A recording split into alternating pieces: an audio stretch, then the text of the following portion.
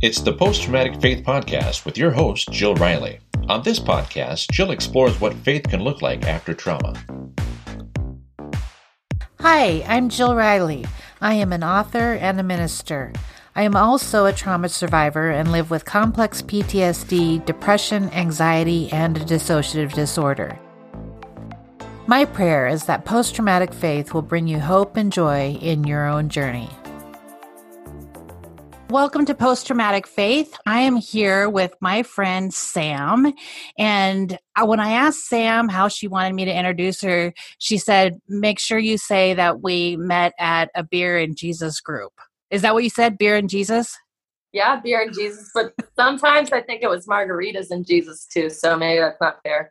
But yeah, we met here in Montana at a group that kind of formed around some mutual friends, and we met for several months, and it was really one of the more life-giving experiences for me spiritually that I've had in town. And we just experienced some books together and some really great conversation, and that's how I got to know her. How do you remember that group, Sam?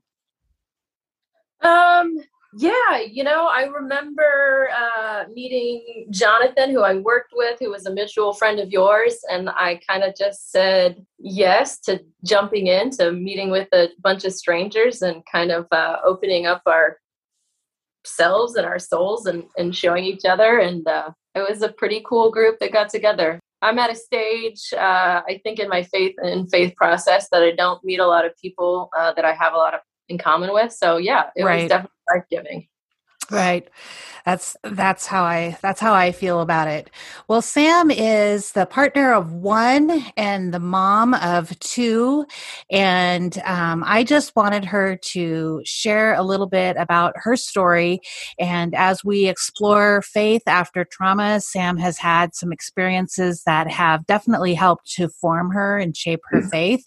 And I just wanted her to share a little bit about her story. So first, tell us a little bit about yourself. Yeah, sure. Are we going way back? Well, I go as far back as you want. Okay. Let's go way back. I'll just say, I was born and raised in a small town in Montana. I grew up in a home that didn't really involve any faith, but I got involved in the church and youth group stuff, my early teen years. From there, I couldn't wait to get out of Montana, moved to Phoenix, and did a ministry school there for a couple of years, lived in Phoenix for 8 years. I got married there.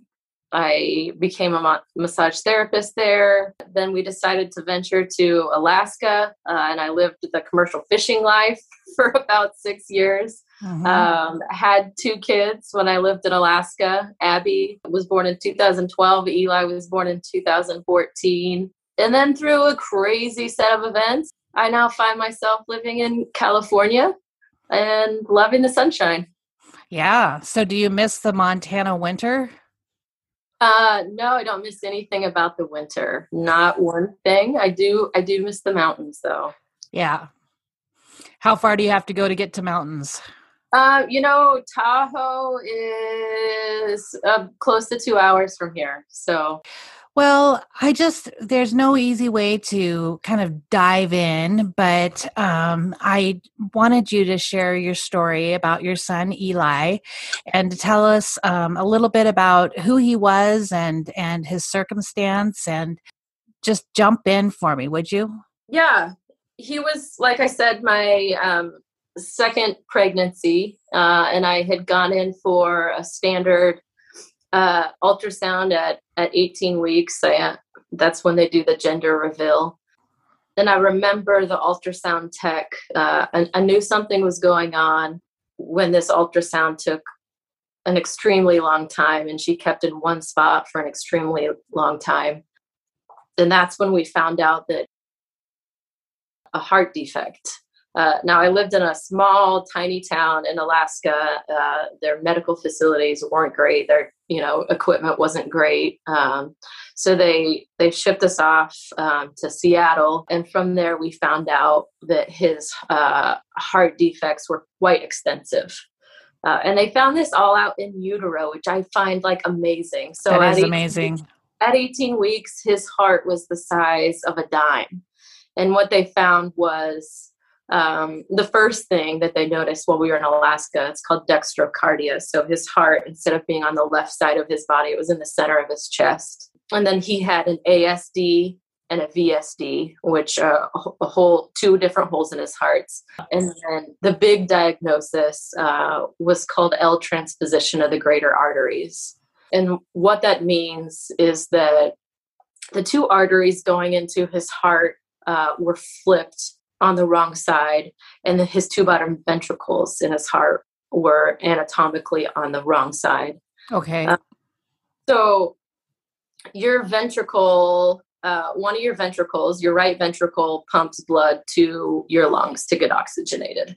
Your left ventricle pumps blood to your entire body once it is oxygenated. So that left ventricle has extra muscle in it because it has that bigger job of pumping to your whole body. So in Eli, that was switched around. So his ventricle that was pumping to the entire body was doing the work that it wasn't created to do. It didn't have that extra muscle in it. Okay. So it was kind of a whirlwind. I flew every month back and forth to Seattle for my whole pregnancy. Had to live in Seattle for a couple months around when he was born. His doctors didn't know if he was going to need surgery or not right away. They didn't know how his heart would perform when he was born. It was kind of wait and see how it would go. And when he came out, it was like an answer to all the prayers that we had because he was fine. He wasn't going to need any surgery right away. His heart was pumping. His oxygen levels were fine.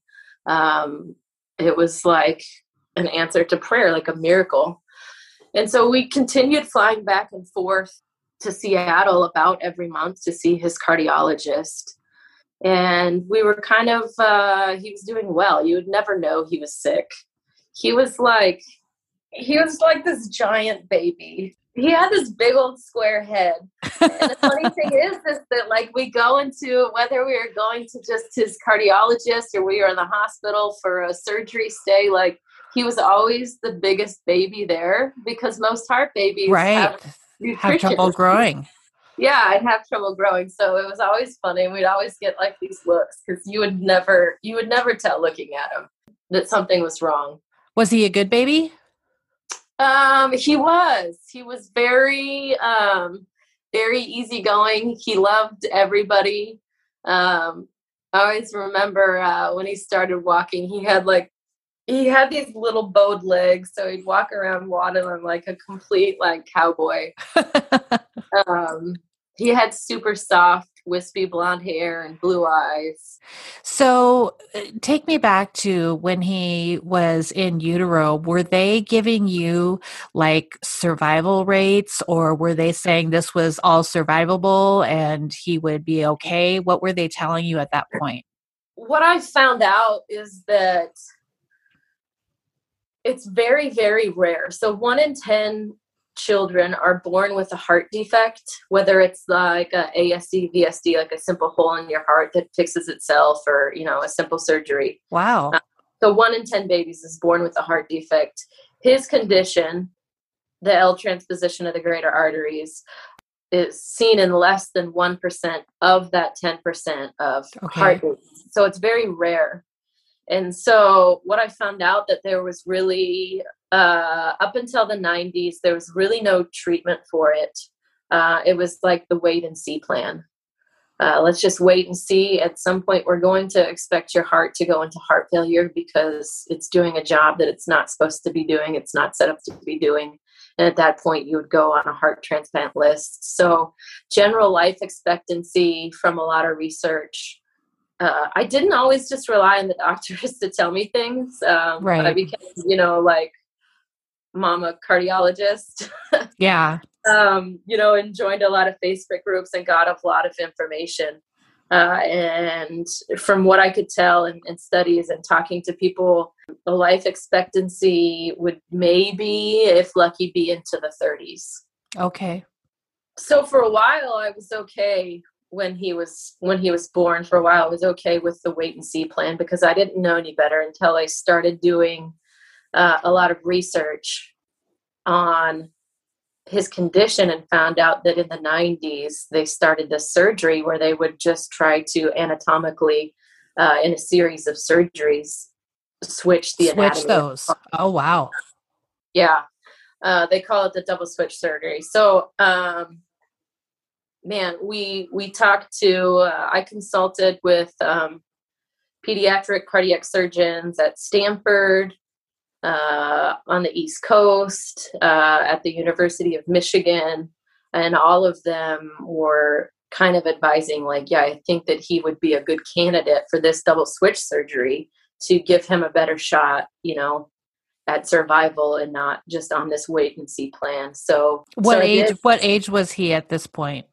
At that point, he was probably just a couple months old at that point. So I did learn that the younger that he was to do the surgery, that the better chance he had, because that muscle in his heart was atrophying. It was getting smaller as it sat there not doing the work that it was supposed to be doing. So if you do the surgery younger, then that muscle in that ventricle has less chance of atrophying. So it is the hardest decision I've ever had to make in my life, to choose this elective set of surgeries for Eli, but I made the choice to do it. So at 6 months old, we flew to Michigan for his first surgery.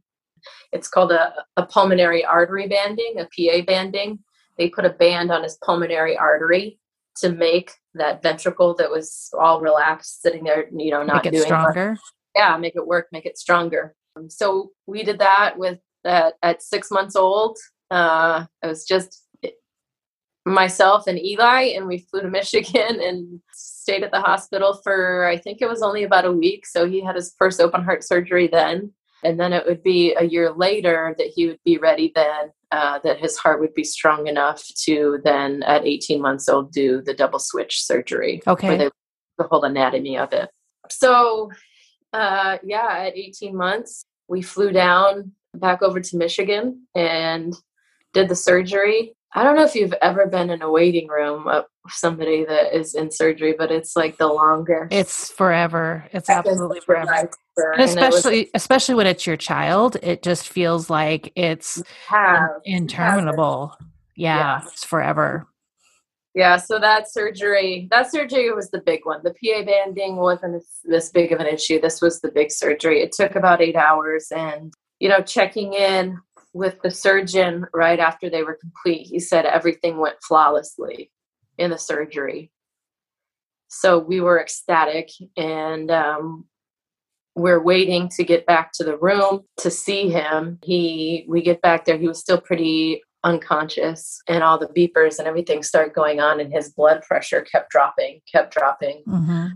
And he was crashing even after the surgeon said everything went flawlessly. So they kicked us out of the room, and they opened up his chest, his sternotomy incision back up because his blood pressure was just too low. And they had their hands inside of his chest pumping his heart with their hands until they could hook up this life support system called ECMO. It runs the blood outside of your body, does the oxygenation, runs it back in so your heart can have a break. And so it was several minutes that they couldn't be pumping his heart while they were hooking this machine up. So he was several minutes without oxygen. Did you know at that point how serious it was? Did you have a sense of that? I didn't yet. I remember them hooking up the ECMO machine, and I didn't really know much about that. And I would hear nurses, and they had just a technician for that one specific machine that would sit there with them and monitor it, saying, once they go on this, it's not a good chance that they come off. And it was vague. It's definitely a blur in my mind of neurologists coming in and out and not really wanting to speak the truth and be clear with us what was going on. But I do remember when it became real to me was the moment that the head neurologist came and sat down and said that he had sustained enough brain damage from going without the oxygen that he wouldn't be able to survive. Wow.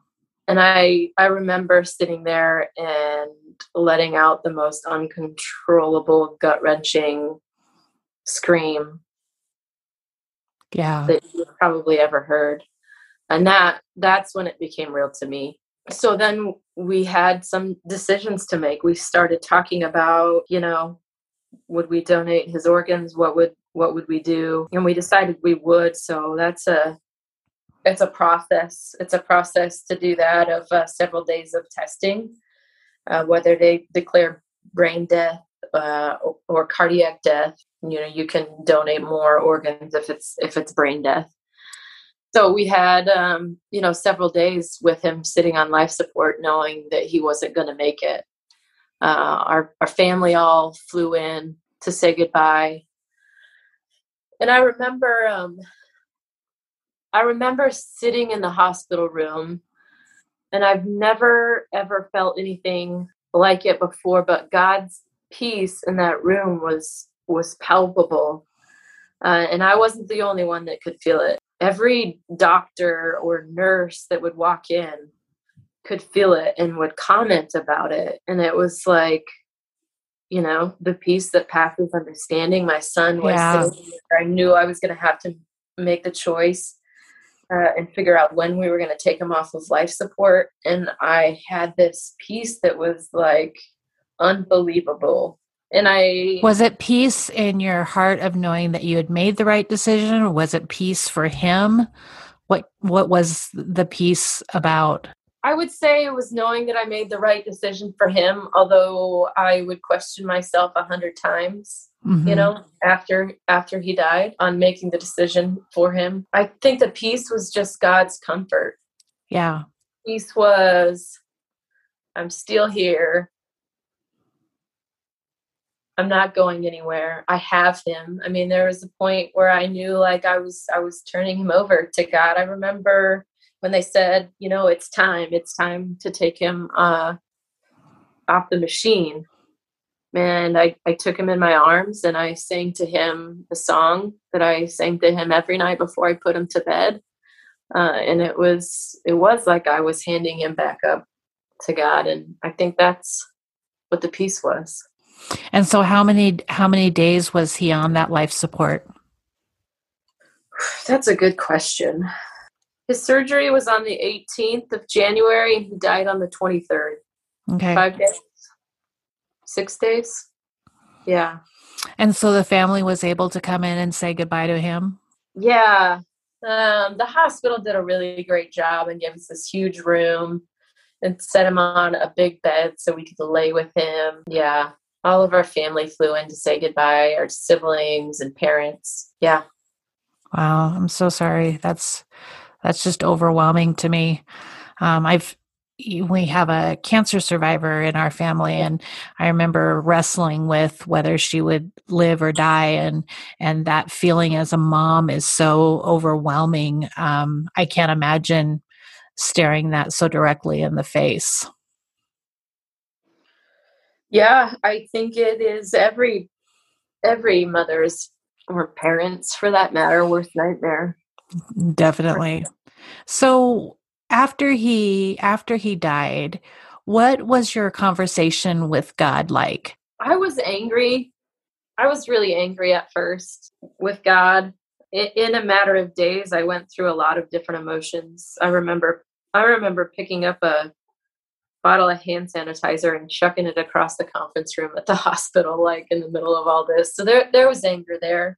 One of my biggest changes in conversations with God was really around prayer and what prayer's place was in my life. I didn't want to ask God for anything anymore because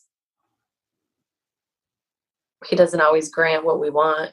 Right. Not confident. He's not a genie in a bottle to give us what we want. So my conversation was a lot like the Psalms too. It was like up and downs of yelling at God, not understanding where are you? Why didn't you save him? Why didn't you heal him? But knowing yet I was still under his wing, still felt his peace, still felt his presence. You know, we had to stay in Michigan for a few days. He died on a Saturday. And we were going to cremate him to take him home to Alaska. And you have to have a certificate or a license or something to do a cremation. And so we had to stick around until Monday to get that and to get everything done. So he died on a Saturday. We go to a hotel. Like, you don't know what to do with yourself. Like, I was just lost. Yeah.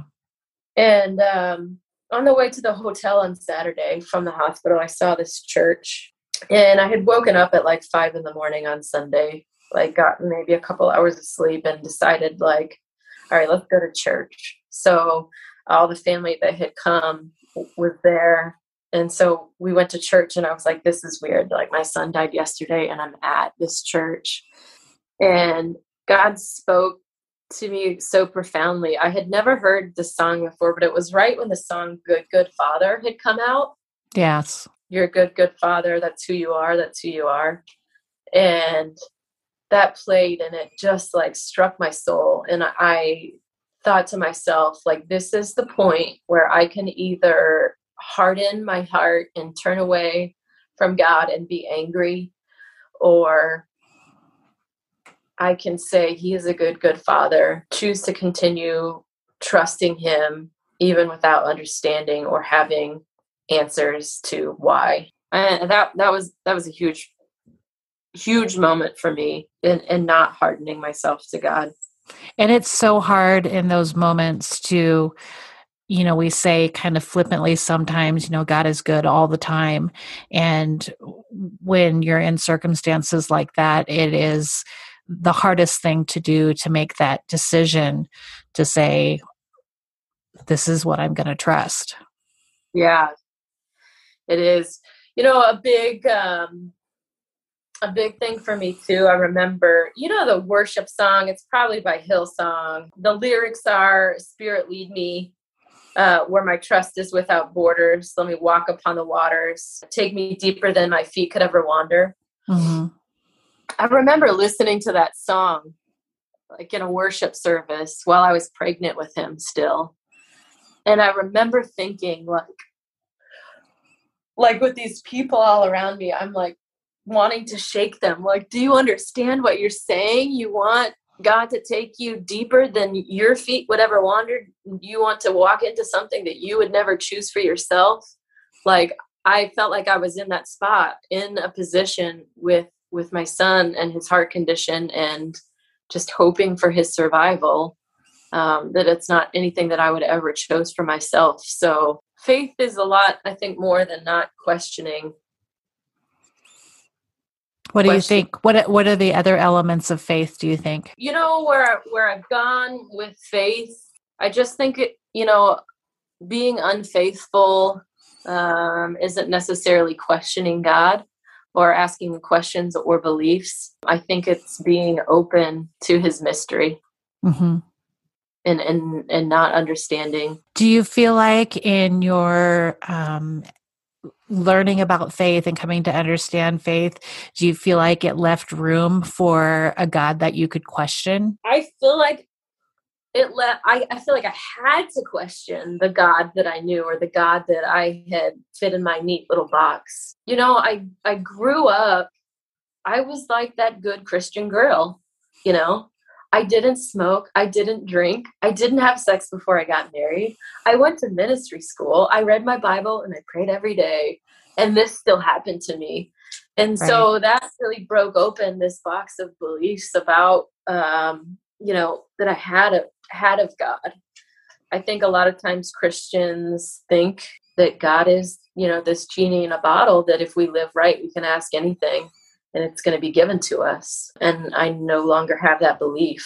It sounds like for your faith, this Eli's life and death were formative and informative about who God is. His life and his death were definitely a catapult for me. It was almost like growing up in a mindset of a lot of certainty of I know who God is.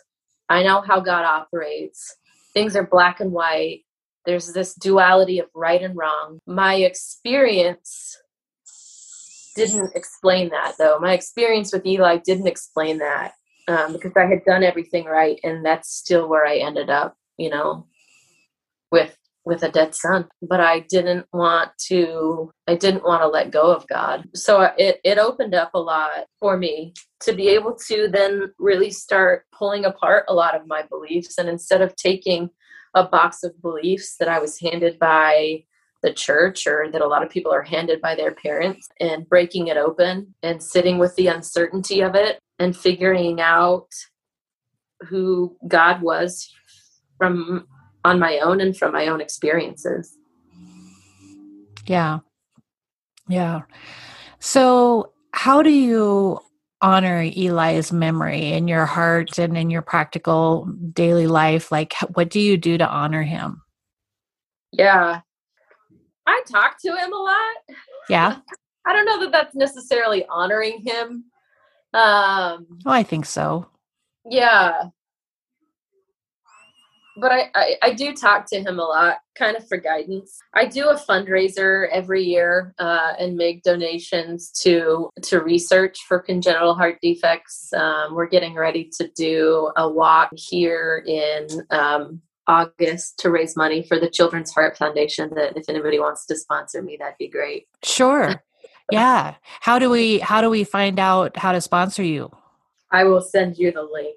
Every year we celebrate his birthday. He had one birthday while he was alive, and he had his little smash cake with bright green frosting on it. Dive in, or was he a poke at it? Oh no, he tore that thing apart. He tore it apart, and the green frosting was all over his face. So every year we have our tradition of honoring him on his birthday. We make, cupcakes or a cake with green frosting and just play around and smash cake and frosting into each other's faces. I talk about him as much as I can. I kind of vowed when he died that if anybody were to ever ask me like, oh, how many kids do you have? That I would never not mention him. Right. Because it was uncomfortable for me or because it was uncomfortable for the person that I was talking with. So I always introduce him to people who ask me about my kids because he is still my kid. It's just he's not here. It's a different parenting. We buy him a Christmas ornament every year that we think something that he'd be into at his age. He would be 6 now. So I think he got a baseball glove this year on the Christmas tree. What would you want people to know about faith coming out of a traumatic circumstance? What would you want them to come away with? I think on the side of just talking about, yes, faith, one of the biggest gifts that Eli has given me, and it's spread to so many other categories of my life, is that we have one life. We only have one life, and Eli didn't get to live his, so I do want to honor his life. And I can't do that stuck in a victim mentality, being a victim of the things that have happened to me, because that gets me nowhere. So learning to take control, learning to process and work through those traumatic things, and going on to be happy and create the life that you want. I remember being in a state for a long time in grief, wondering if I was always just going to feel like this broken person.